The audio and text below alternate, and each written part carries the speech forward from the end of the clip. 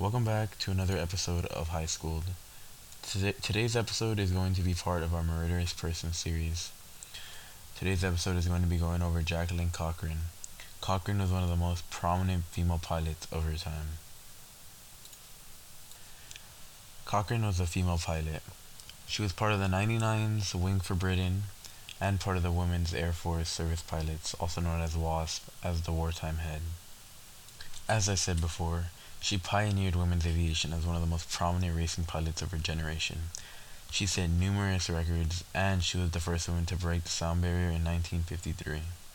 Now that you guys have had a little brief introduction over Jacqueline, let's go into some of her earlier life. Jacqueline was born under the name Bessie Lee Pittman in Pensacola in 1906. She was the youngest of 5 children. And in 1920, she was only 13 or 14 at the time.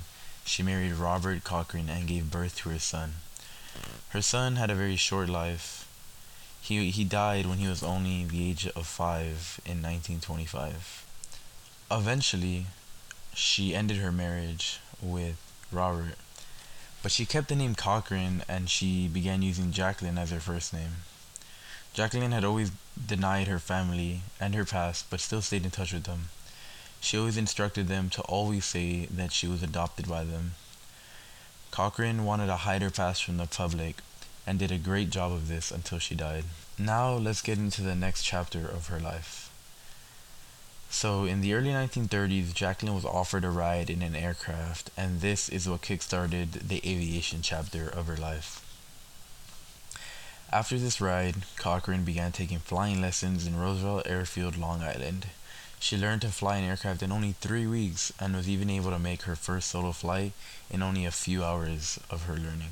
So let's get into some of her racing career, because not only did she do good things during the wars, she also did great things during her racing career, setting a lot of records and winning a lot of races as a female pilot. Cochran had always been interested in air racing. From her earliest days as a pilot, she had always been into air racing. Her first race was the Mac Robertson Air Race in 1934, and she was one of only 3 women to compete in this race. And in 1937, she was the only woman to compete in the Bendix race, and she worked with Amelia Earhart to open this race to women after the fact. And this same year, she also set a new women's world speed record. See, Jacqueline had always been a very controversial pilot in the women's world. In 1938, she was widely considered the best female pilot in the United States. The list just goes on and on. This same year, in 1938, she won the Bendix this time when she competed. She set multiple transcontinental speed records and altitude records. She also won 5 Harmon trophies and was, and still is, called the Speed Queen. And at the time of her death, no other pilot held more speed, distance, or altitude records in aviation history other than Cochran.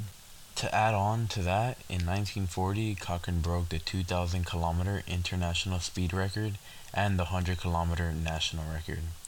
She also went on to win the Minneapolis Air Classic Award as the Outstanding Woman Pilot and received her 3rd of 4 trophies she would go on to win from the Women's NAA as the Outstanding Woman Pilot.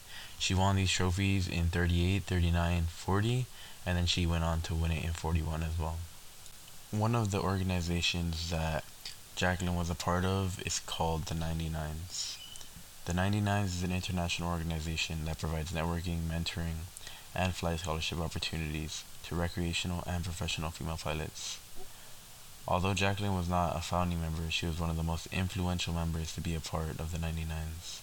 And in 1941, General Hap Arnold asked her to go to England to study the program of women pilots flying with the Royal Air Force, where she joined the Wings for Britain and the British Air Transport Auxiliary, where she worked for months.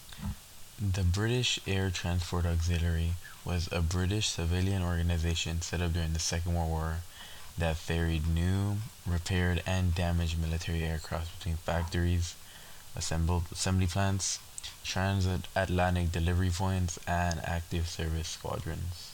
She was also part of the Wings for Britain, which was an organization that ferried American-built aircrafts to Britain. And while she was a part of this group, she became the first woman ever to fly a bomber. specifically a Lockheed Hudson 5 across the Atlantic Ocean. While in Britain, her job was recruiting qualified women pilots in the United States. She would take them over to England, where they would join the ATA, the British Air Transport Auxiliary, and she began climbing the ranks, doing so all the way up to the rank flight captain.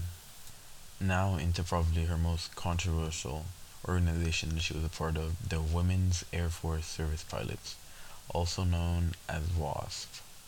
So, in 1942, the United States was faced with a serious problem. The United States had a shortage of pilots, and leaders gambled on some type of way to help fill this void.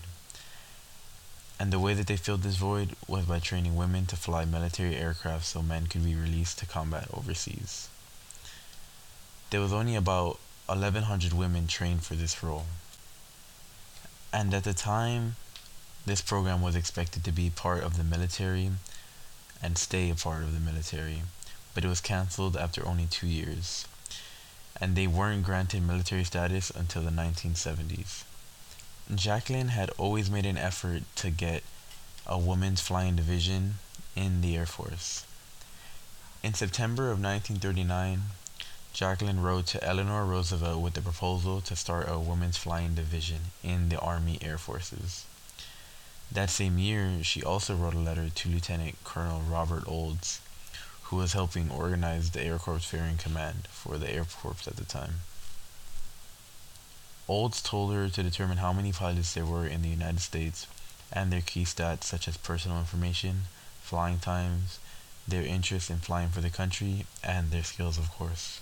But even though she was sent to do all of that, the real person who needed convincing that women were the solution to these problems was Lieutenant General H. Henry Arnold. He knew that women were being used successfully in the ATA in England. So Arnold suggested that Cochran take a group of qualified female pilots to see how the British were doing. And he also promised her that no decisions regarding women flying in the United States Air Force would be made until she returned with this information. So she used the data that she collected earlier from Olds, and she took 75 of the most qualified female pilots, and herself of course, to fly for the ATA. But out of all of these 75, only 25 of them passed the test and successfully joined the ATA in Britain. So after all of Cochran's experience in Britain, she was convinced and she knew that women pilots could be trained to do much more than just ferrying. And in August of 1943, the Women Air Force Service Pilots, WASP, was created with Cochran as the director and Nancy Love as the head of the ferrying division. As the director, Jacqueline supervised the training of hundreds of women pilots in Sweetwater, Texas, from August 1943 to December of 1944, when the program was shut down. But Jacqueline was awarded a Distinguished Service Medal in 1945 for her wartime service. She was the first woman civilian to receive the DSM, the Distinguished Service Medal. The DSM was the highest non-combat award presented by the United States government at the time. Now that we've covered pretty much everything during the war, we can talk a little bit about Jacqueline after the war. At the end of the war, Cochran was hired by a magazine to report on global post-war events. In this role, she witnessed Japanese General Tomoyuki Yamashita's surrender in the Philippines and was the first non-Japanese woman to enter Japan after this war as well. Not only that, but she also attended the Nuremberg trials in Germany. These trials were 13 trials between 1945 and 1949, held under international law and the laws of wars. She also, on September 9, 1948, joined the United States Air Force Reserve as a lieutenant colonel, and she retired from this role in 1970. Jacqueline was the very first woman pilot in the United States Air Force. She received 3 more awards of the Distinguished Flying Cross for various achievements from 1947 to 1964. Now I'll give a little talk about some of the flying records that she achieved. In 1952, at the age of 47, she attempted to set a new world speed record for women. And on May 18, 1953, Jacqueline set a new 100-kilometer speed record of 1,050.15 kilometers per hour. This would translate into 670 miles per hour.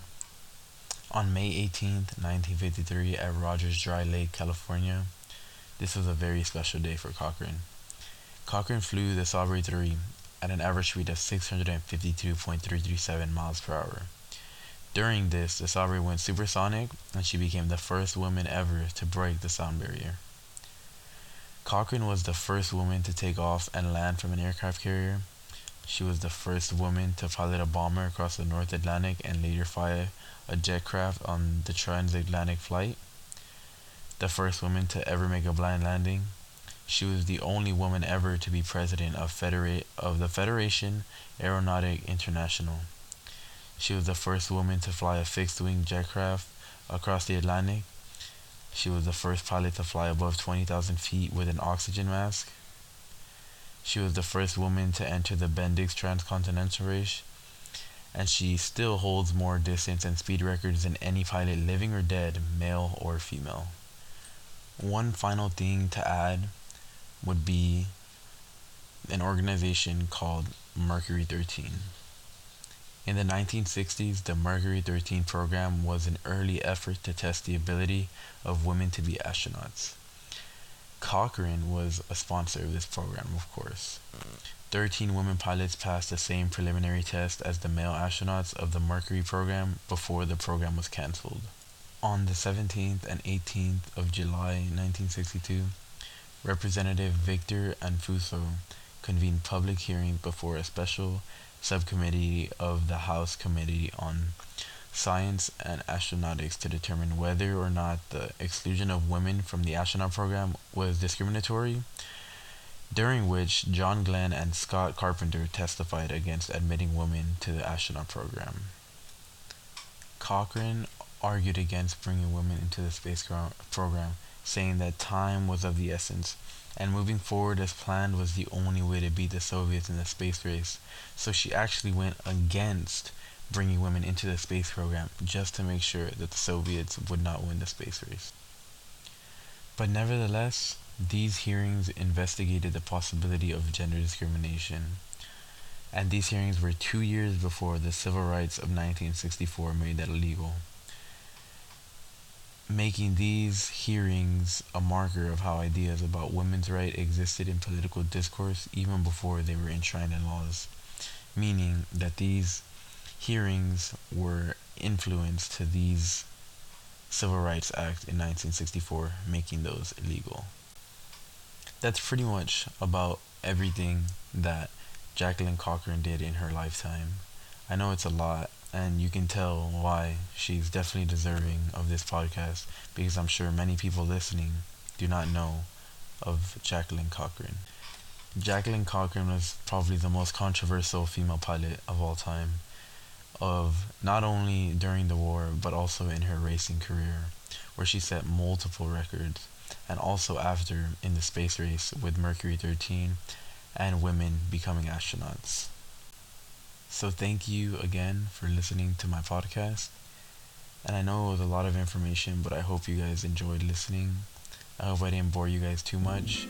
And also, if you're interested in listening to other podcasts like this one, check out our page, High Schooled, for more podcasts. We have a Meritorious Person series, and we're also going to be adding many more series in the near future. So thank you again, and I hope you enjoyed.